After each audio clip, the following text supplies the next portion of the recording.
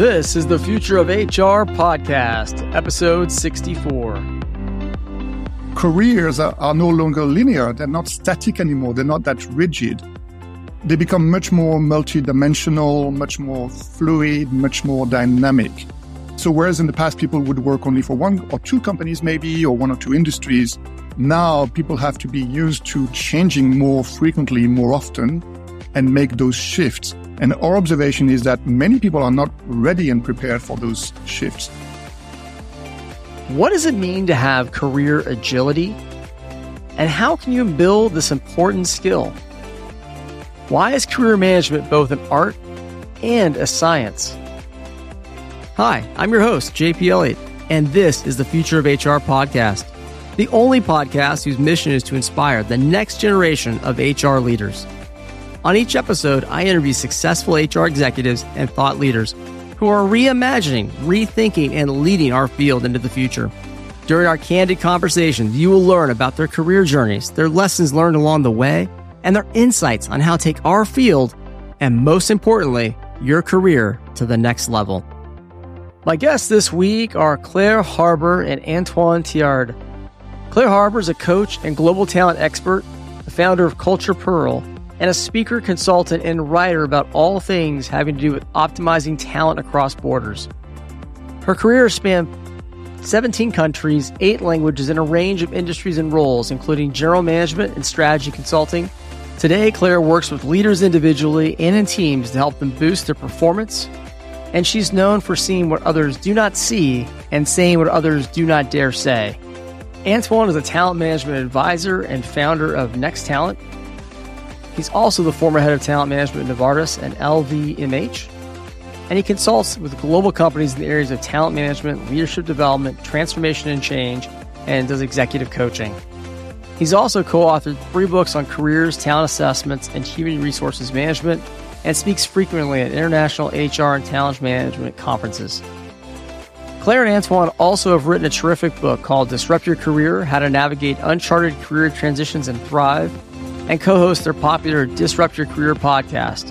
And if you've not listened to Disrupt Your Career podcast, I recommend you check it out as a great resource for ideas and inspiration on career development. I can say that because I've been a guest and also a frequent listener.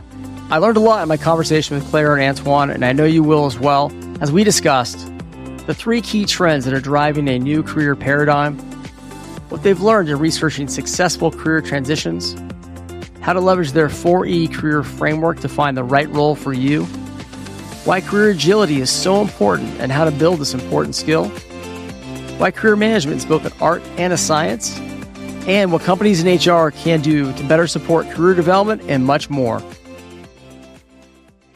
Claire, Antoine, welcome to the Future of HR podcast. Thank you for being here today. We are thrilled to be here. Thanks you for having us.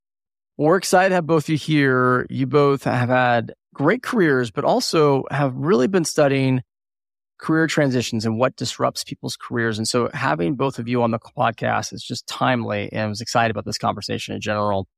And I want to start off to hear a little more about your careers. You're both experienced executive coaches. You have a deep passion for people, helping people to navigate their careers successfully. And where did this passion for helping people with their careers come from? Maybe let's start with you, Claire. Thank you. My story is that I grew up dazed and confused from a very early age. I grew up in 2 different countries, if not 3, and with 3 different languages and cultures around me. By definition, I was very interested in how other people function, what makes them tick, their stories, and that kind of thing. I spent most of my childhood planning to be a journalist because I really was interested in story, and I felt that that was the way that I was going to convert this interest into a reality of a career. I got all the way through university. I was filling in my application form to go and join the BBC when I realized that I cry when I see people saying goodbye to each other at stations, and that that's not an ideal sort of mindset to be taking to war zones. With all that beautiful strategy that I had put into place about becoming a journalist, I realized that actually I hadn't figured out my values and my personality and all that kind of thing to go with it. So I stomped my foot, went off and became a business person instead. But what was interesting was that although I did that with the immaturity of a 22-year-old, what I ended up with was taking one experience that I'd been looking for, the excitement of redressing injustice and going to war zones, and replacing it with another experience, which was not so far off because it was about going very far away. I went and worked in Hong Kong and then the Philippines and then Thailand and created a very, very international career, which in many respects mirrored much of the experience I would have had as a journalist. But it was a bit safer and I cried less. That was how I started something that was pretty haphazard at the beginning. It's very much worth my and the audience remembering that you can be pretty haphazard with your career at the beginning and you won't die and you can still be successful. But this fascination that I had with story took me through all of the work I've ever done simply because what I found is that despite never having had a job or title that began with the words human resources, I've always been interested in the people part of the business. So whether it's about figuring out team motivations or individual growth or whatever, I've been interested in looking at individual talents and figuring out how they're developing in an organization, but also how they're developing individually. That led me actually quite naturally as I left the corporate general management world and went first into strategy consulting and then into coaching. It's been a very natural progression because I've always had the person, the individual at the heart of whatever I do. That's how I got here. We'll tell you more in a little while about how we got together to focus on career. Antoine, why don't you give us your story? Where did I get that deep passion for helping people navigate their career? I would say it started with my own personal story. When I was a young adult, finishing high school and starting university, I have to say I was pretty clueless about what I wanted to do. Basically, I wanted to be a guitarist in a rock band. But then I realized it was pretty hopeless and I started to become a bit more serious. And then I had a bit of an aha moment and I met with a number of professionals who talked to me about HR and I felt, yes, that's the thing for me. I think I'm going to enjoy myself working in HR. So I moved from clueless to more deliberate. And from then on, I built my career in human resources and talent management. At the same time, I was also fascinated when I observed friends, family. I was always curious about why do people take different paths in their professional lives and are they realizing their potential? I built my career in HR. I worked for 20 years in large global companies. And obviously, when you do that, talent management, leadership development is at the core of HR. So I had this real interest in career. When I moved and transitioned myself as a coach and talent management consultant, a big part of my work is to help people find their true purpose, find the career that would make them fulfilled, and really take ownership of their career. So for me, this helping people navigate has always been an important theme. I really enjoy to contribute in that area. Well, it's so interesting because I think a lot of us who do find HR and find that passion, we start other places, right? With journalists being so curious about others and telling stories makes a lot of sense, Claire. And then I love, Antoine, that you went from rock star to HR, kind of talent rock star in that way. That passion has come through not only in your podcast, but in your collaboration. And tell us more about, Claire, you mentioned this, but how did you guys meet in this partnership form around careers? It's a strange story and full of many of the things that we talk about in our work, actually. We're both from the same business school. We're actually the same age, but we did our MBA 5 years apart. So we didn't meet at that stage. But our school's pretty good at getting alumni to be in touch with each other. So we were both kind of on each other's radar without much else other than, we had a couple of professional experiences and a company in common in the past. So there was stuff that made it obvious that one day we might encounter each other, but we didn't live in the same country. We weren't doing exactly the same thing. Our first contact was a pure business transactional contact. I was working for company A. Antoine was working for company B. Company A wanted to sell something to the head of talent at company B. So guess what? I got to call Antoine and say, hey, do you want to buy this thing that we want to sell? And he was very kind. And he said, well, why don't we meet, have lunch and talk about it? So we met, had lunch and talked about it. And net result was we didn't sell the thing. But Antoine and I had a connection made. And as good networkers who value the relationship, not just the transaction that we were trying to do, we stayed in touch. A few years later, a bit more networking was going on. A friend of mine was working on behalf of a friend of hers who had got into a big job drama and really needed a job fast. And I sent out an email to a few trusted contacts, one of whom was Antoine, saying, does anyone have a job for this woman? And he very kindly picked up the phone and said, I don't think so, but why don't we have a chat about it anyway? And during that chat, not only did we not find a job for the lady in question, but what was interesting was that we were able to start talking about the fact that Antoine had noticed that I had begun some more public writing rather than my own private scribblings, and asked me if I would be interested in beginning to do some writing together. We started that in a fairly simple and transactional way over 10 years ago now. That was more then driven by Antoine having an idea and Claire getting her computer keyboard out and sort of executing and reflecting and researching on that idea. And little by little, we realized that we were both fascinated by career transitions and the stories thereof. We started writing articles about different types of career transitions, typically relatively unusual ones, relatively uncharted ones. And indeed, eventually, we came to the idea that we would write a book summarizing some of the themes we were coming across in uncharted career transitions.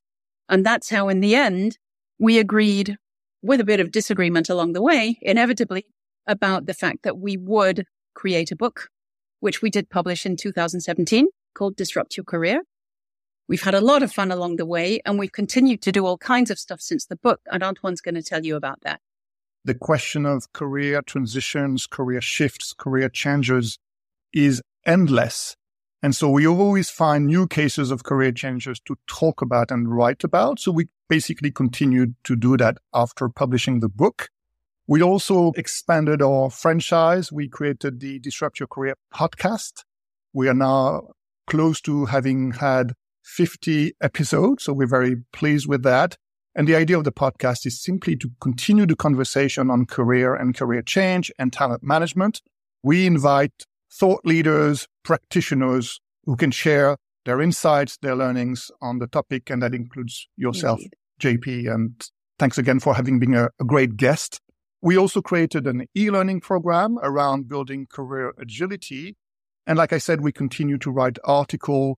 So far, we've covered 30 different cases of transitions. We're very pleased with the fact that now we collaborate with faculty from INSEAD whenever we publish articles on the INSEAD knowledge. So we have a great combination of the story-based view, practitioner's view, with the sort of deep academic research. Always new ideas and projects, and it will continue because career reinvention and transition is endless. It really is. And I think what's great about your partnership is that you didn't just stop at the book with the basic career transitions that we all think about, right? The promotion, the new role in a new company, or maybe the team member that now becomes the manager. As I've looked through the book and read most of the book, I didn't get all of it, I have to say, but I got most of it in preparation. You really cover some transitions that a lot of people really haven't thought of, but that would be very helpful for people who are going through those transitions, because it feels like uncharted territory for someone who's going through some of the ones you describe. And you talk a little about in the book about really there's a new career paradigm that's taking shape. And just tell us more about kind of why you said that and what's this look like in 2023? Yeah. I think this idea of the new career paradigm is we're moving away from traditional careers where typically the story was get a good degree, enter a great company, stay with that company as long as possible, and then ultimately retire, spend some time on the golf course and so forth, and be happy. Well, this model is over. We think that. Careers are no longer linear. They're not static anymore. They're not that rigid. They become much more multidimensional, much more fluid, much more dynamic. So whereas in the past people would work only for one or two companies maybe, or one or two industries, now people have to be used to changing more frequently, more often, and make those shifts. And our observation is that many people are not ready and prepared for those shifts. To your question, JP, about what it looks like now in 2023, we think the pace of career change will continue. What we're observing as well is attitude toward work. Work is also changing. There's less loyalty, more freedom, more choices, and therefore for organization retention becomes a bigger issue. Another big trend, which I'm sure you've observed, is the change of employment relationship. The paradigm was employment contract. That was the standard. Now, you probably know that 20% of workforce now is in the US and in key markets in Europe are what you might call people in the gig economy, contractors, consultants, and so forth. So that is changing as well. And then, of course, a big impact on technology, including the increase of use of AI. It's accelerating the change of jobs. You may know this quote from the World Economic Forum that says that 60% of children who are entering primary school today will end up working in completely new jobs that don't even exist today. So the bottom line is, based on those trends and this new career paradigm, people need to be ready for changing careers more often. And the impact is you need to take care of your own career. Nobody else is going to take care of it. Therefore, you need to be strategic in managing your career, organizing a network, having advisors and supporters. That's your responsibility. Well, I think just that stat around 60% of the jobs have not been created yet, which I think we've seen. But with AI, I think it feels even more real now than it had in the past, right? We've always heard those stats that jobs are being created, but now I think no one really can predict what it's going to look like. But you did talk about the people aren't really prepared for this. Talk a little bit more about why we're not prepared, or what do we have to do to start to get prepared for these constant changes in our career? So net result of not being prepared is that you end up flipping and flopping from one position to another, whether in or outside the same company or industry, in a more random way. Sometimes it can work out just fine, but there can be misjudgment involved and there can be regret involved. Sometimes that's something you recognize on day one when you show up at the new job. Sometimes it's more insidious and takes a while. I think one thing to say, first of all, is that although that's not necessarily a beautiful outcome, it's also not necessarily career suicide. There are all kinds of ways to recover from a less than perfect choice in terms of career strategy. There should be no berating of oneself if one makes a mistake along the way. It's not quite as drastic a mistake as marrying the wrong person. Though we do see a lot of parallels, joking apart, between the way people choose their life partners and the way people choose their careers and the goods and bads thereof. What's really key is that you know yourself, that we know ourselves when we're making our career decisions, as in making our life decisions. If we really have developed self-awareness about who we are, what we're good at, what our values are, what our context is, what our needs are, then we're able to build a much more clear picture of what our own sweet spot is in terms of what we should be doing and for whom and where and how and all those good things. It's a really basic skill, but it's one that's often not particularly valued. It's not necessarily taught in schools. It's not necessarily encouraged in workplaces, but it's not just the woo-woo side of mindfulness and self-awareness. It's not just meditating. It's really looking deep within to see who we are. And if we're not too good at that ourselves, we've got friends and family who can probably tell us exactly where our strengths and weaknesses lie, and also perhaps elicit some of the things about personal values and how those might align in the workplace. There's another aspect, which is the question of, as you flip and flop, or you go on your very strategic path, or somewhere in between, there's a trend or a tendency for us, if we don't think about it too much, to be going in a direction of moving away from something we didn't like, as opposed to moving towards something that we cherish and where we'll fit and where we'll thrive. So that notion of how we're moving and the energy attached to that is really rather important. And another way to think about it is, if you've got an opportunity coming, if you're considering taking it, is your answer to the opportunity, why not? Or why? The why is going to elicit a more profound connection, which sends good and promising signals as to how things might work out. The why not is kind of, oh, somebody gave me this piece of food on a plate, so I'll just eat it because it's here. We don't particularly encourage that kind of why not thinking, even though sometimes it can be useful or it can be a stopgap. One of the things we've done in our work is create a really simple model, which we call the 4 E's for MBAs. So, of course, the model had to have letters and numbers. The very brief description is that the 4 E's are explore, experiment, engage, and expand. Now, those describe a full cycle of how anybody would go through thinking about what they might like to do and who they are, getting some experience with it, whether that's just dipping in or going in wholeheartedly, And the engage and expand are really once you're in a new role and how you develop that and move on to the next one. We're all on that cycle, on that wheel, if you like, in at least one place and sometimes more than one. We're not going to go into the detail of that today, but what's important is think of that all the time. Where am I? Am I exploring? Am I experimenting? Should I be somewhere else on the wheel as well as where I am by default? And what can I do about that? Lastly, when you're making choices and when you're thinking about, do I take this or not, or do I look in that direction or not, be very aware of organizational culture and values and how aligned those things are with you and your own value and culture, because it's very easy to choose based on technical issues. Oh, they need somebody who can do A, B, and C. Oh, I can do A, B, and C, therefore I'll go there. If you haven't checked the rest, it's going to be a completely random question as to whether you survive and thrive there. A lot to unpack there, Claire. I think so many great comments. And I love the idea of the why or why not. And then obviously in your 4E model, if I summarize a little bit, for a lot of us, we need to have kind of a goal. We need to know who we are and what we're really trying to accomplish, where we think we'll be successful. But then how we get there, we have to be more flexible now, but probably spend more time really engaging and exploring before we make these big choices. There's probably more opportunities we've ever had with LinkedIn and people responding and coming out to us. And there's different gig economies, and I can go be a consultant, I can do this, right? There's lots of opportunities for people. But if you don't know where your North Star is, if you don't know your values, you can make some tough choices.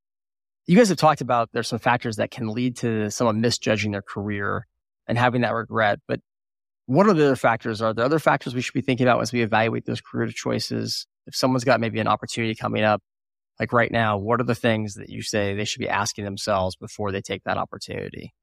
I would go back to Claire's point about being very aware of the organization culture, and you really need to do your due diligence around it, because obviously companies are going to show the good things during the interview. So you want to talk to people, engage your network, and ask, what is it really like to work in company A or company B? Choosing your boss, it's a classic, but it's important. While you're being interviewed and they are evaluating you as a candidate, ask yourself, am I willing to work for this person? Are they going to be supporting of my career? It always goes back to the sweet spot thing. Is this position going to leverage my strengths, my talent? Is it in line with my values and interests? Is it going to be a good mix of building on these strengths so I can deliver, but at the same time, stretch me enough to continue to learn? I think if you have all of these elements in place in some form, some equilibrium, then you're in good shape. You know what the most telling thing, and those are great tips, Antoine, is that we didn't say, how much money are you going to make? What's your job title? Those are basics. Right? But a lot of us, we've all been there, they're basics. But if you're focusing on those things, you're focused on the wrong areas when you think about your career. Compensation is a consequence of the job level and job impact. And if you trust the organization, they should offer you the right compensation. And I say that because early in a career, and a lot of times we have next generation HR leaders who are listening that are really focused on getting that promotion, getting the title, making a little bit more money. And you can lose sight of, did you pick the right boss? Is it the right culture? Is the work interesting? Is there a career path? Will I be happy there in 3 years, 2 years, et cetera? So really great tips. Let's talk a little bit more about career transitions, because they are really important and they're really challenging. In your experience and your research, what are some of the most common transitions and what are some of the most challenging transitions that people face in their career? The first thing to say is that career transitions, big or small, are really important to anybody embarking on or in the middle of a career these days, because there are going to be a lot of them. It's back to that old paradigm. There's no longer the linear career at IBM with the golf course at the end of it. We've both changed career a lot. You have. The people younger than us are going to be changing even more. Just in terms of importance and the impact a series of career transitions can have on an individual and a family's life is enormous. Now, of those bigger or smaller transitions, you might make fairly big transition within your own company. You might shift from being an accounting analyst to being a marketing researcher, taking technical skills with you and a change of mindset. You might do something as radical as some of the people we've looked at in our research, such as having a career in the army and then going and working in the hotel industry, or being an Olympic athlete and trying to figure out what your place is once your bones are tired and you're no longer going to be collecting gold medals. The size of career shifts can vary enormously. It's not necessarily because of the size, the actual scale, that it's more or less difficult. But what is important is that you always keep in mind this set of values and abilities and all of those things that we've talked about already, and you be practicing, thinking about them. That's going to create what we call your career agility. We use the word agility in a very specific way, just like the sort of sportive agility of having strong muscles and going to the gym. So what we believe in a very simple sense is if you're going to have a good career in which you are in charge of how well those transitions go, then you're going to need to be flexing and stretching and strengthening those career agility muscles, just like we should be flexing, stretching, and strengthening our physical muscles. We created a little model called the 6 C's of career agility success, and Antoine is going to tell us a little bit more about what those look like. These 6 C's, as we call them, think about it as meta skills or superpowers that will help you navigate frequent and sometimes radical career transitions.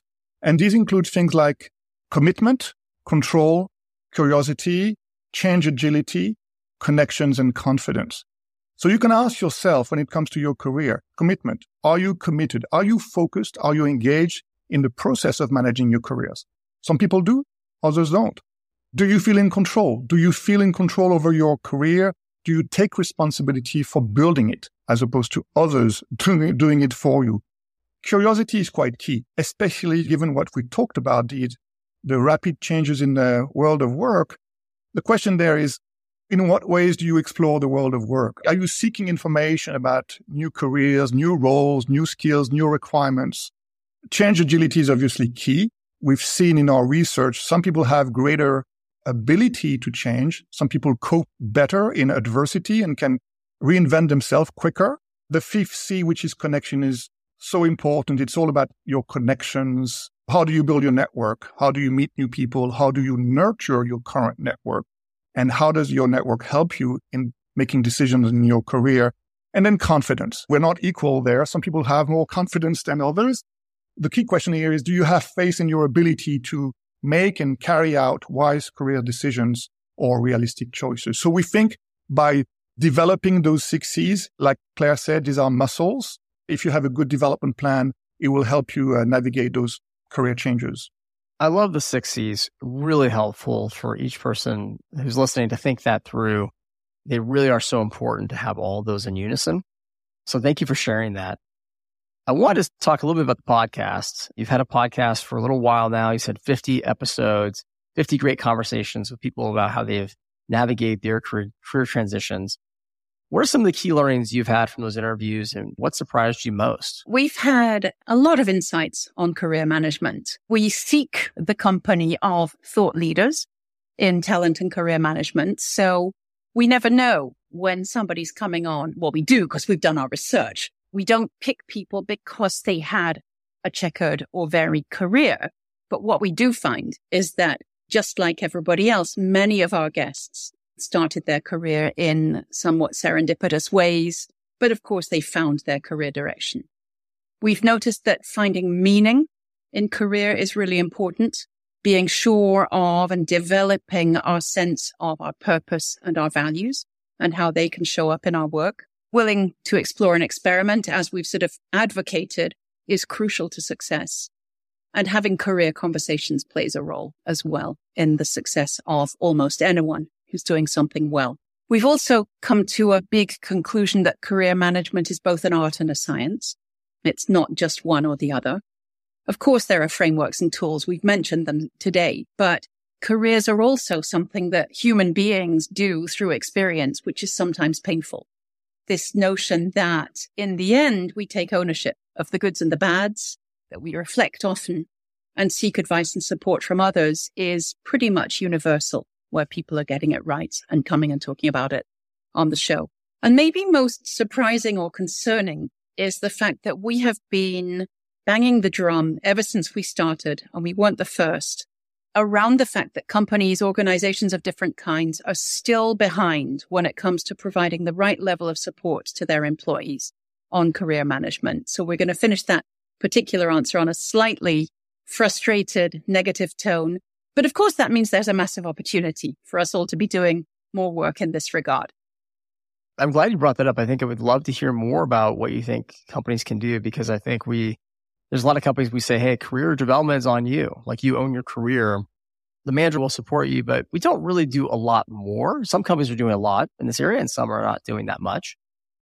But what's your advice on how can they do more and add more value? Maybe I'll start with a couple of points, and I know Antoine will want to pick up too.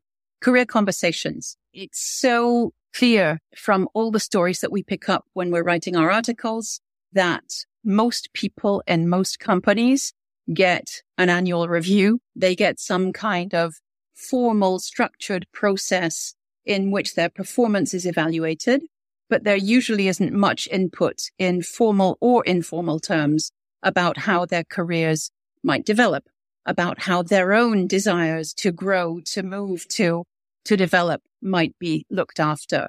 And what we do see is that in companies and situations where those conversations do happen, ideally in a regular but informal way, that's where people truly thrive.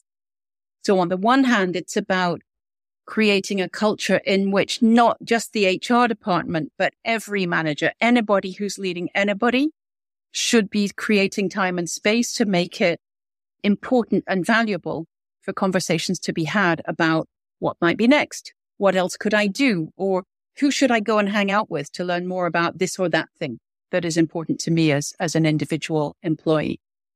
And the other aspect that is still very much ignored, and I know that Antoine's going to talk a bit more about this later, is this idea of the talent pipeline, talent management, being rather stuck still in the idea of we need a new manager or director of this thing.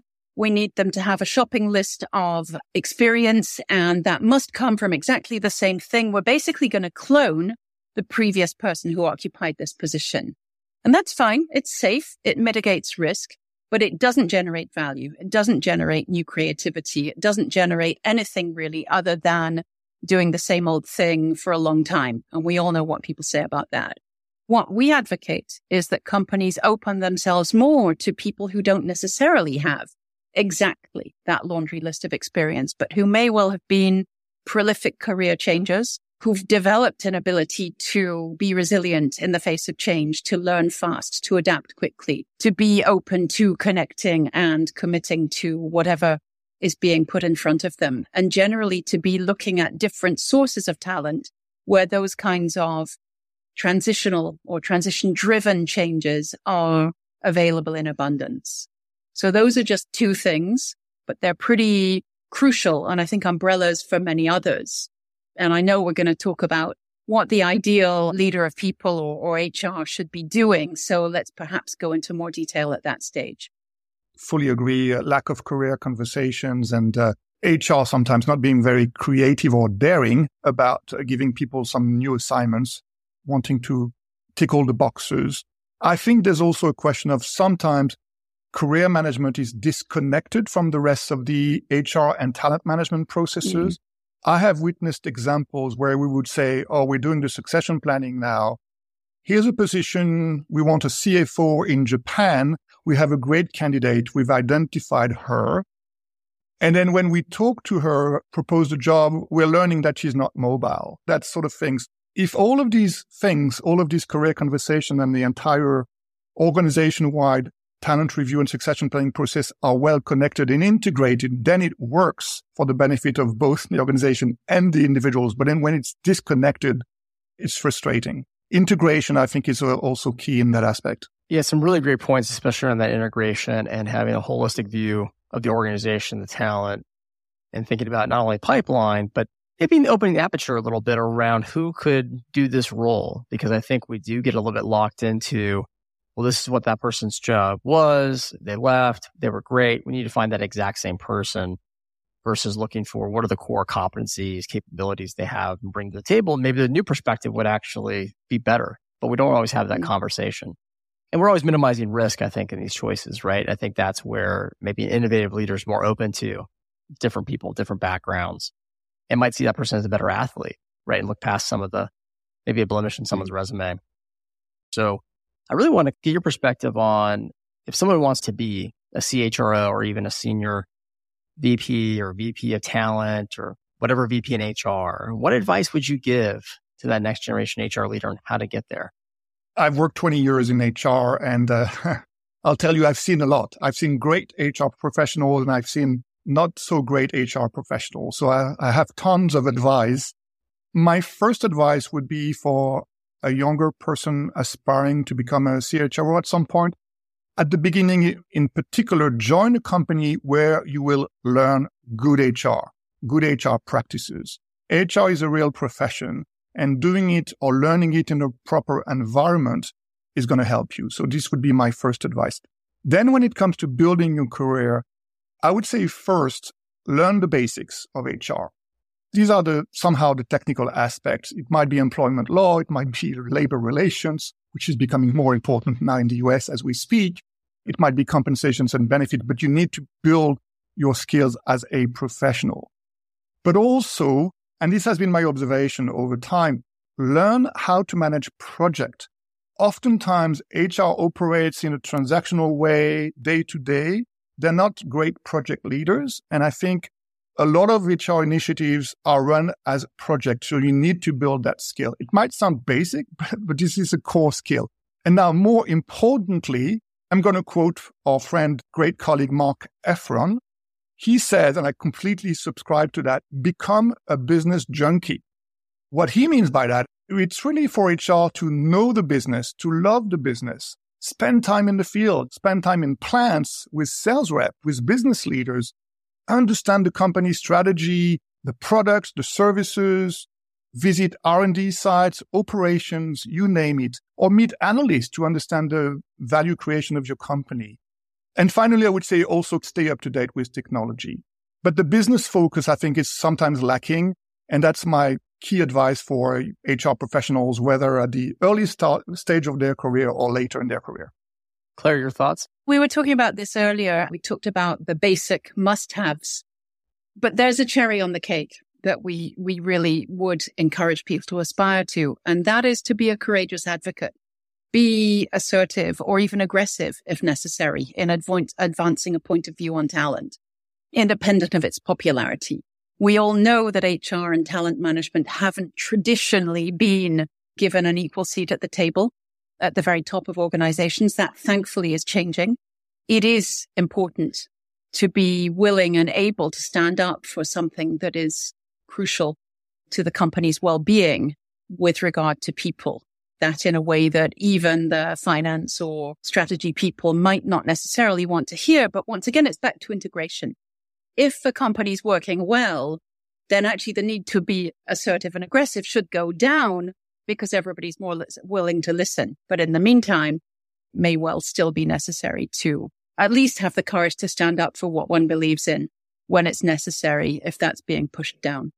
There's also this idea of if you have got this dream from when you're young about becoming an HR leader and you work through the traditional path to becoming a leader of HR, great.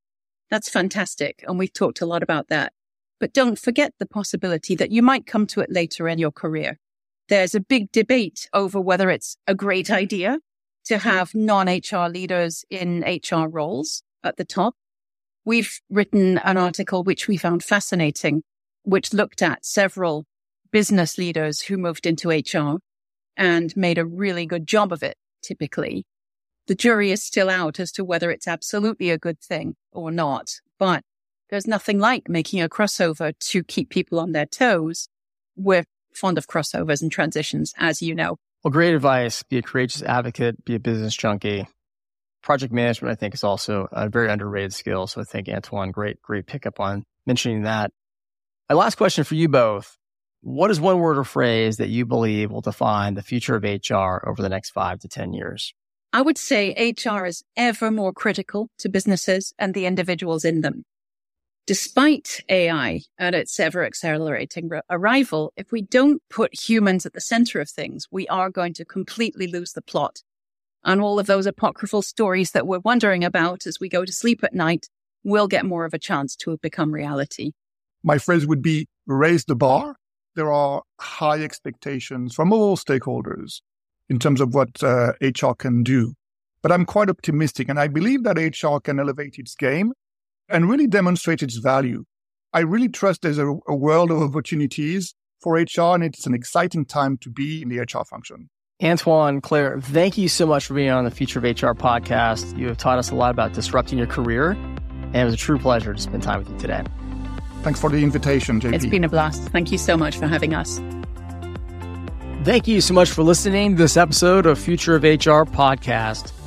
Thanks again to Claire and Antoine for sharing their experiences and insights on the art and science of career management.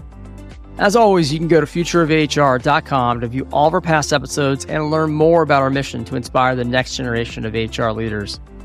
And if you enjoyed this episode of Future of HR, be sure to subscribe, share our podcast with at least one other person, or even better, please leave a review on Apple or Spotify podcasts. This really helps us grow the podcast and helps with our mission of inspiring the next generation of HR leaders. We'll be back next week with Randy Patterson. He's the Managing Director of Human Capital in the Portfolio Operations Group at Blackstone. In this role, Randy and his team are focused on building and developing world-class leadership teams and organizations across the portfolio with the capabilities to create value and improve performance. More specifically, Randy oversees and supports all the CHROs across Blackstone's portfolio of 230-plus companies, which employs over 700,000 team members.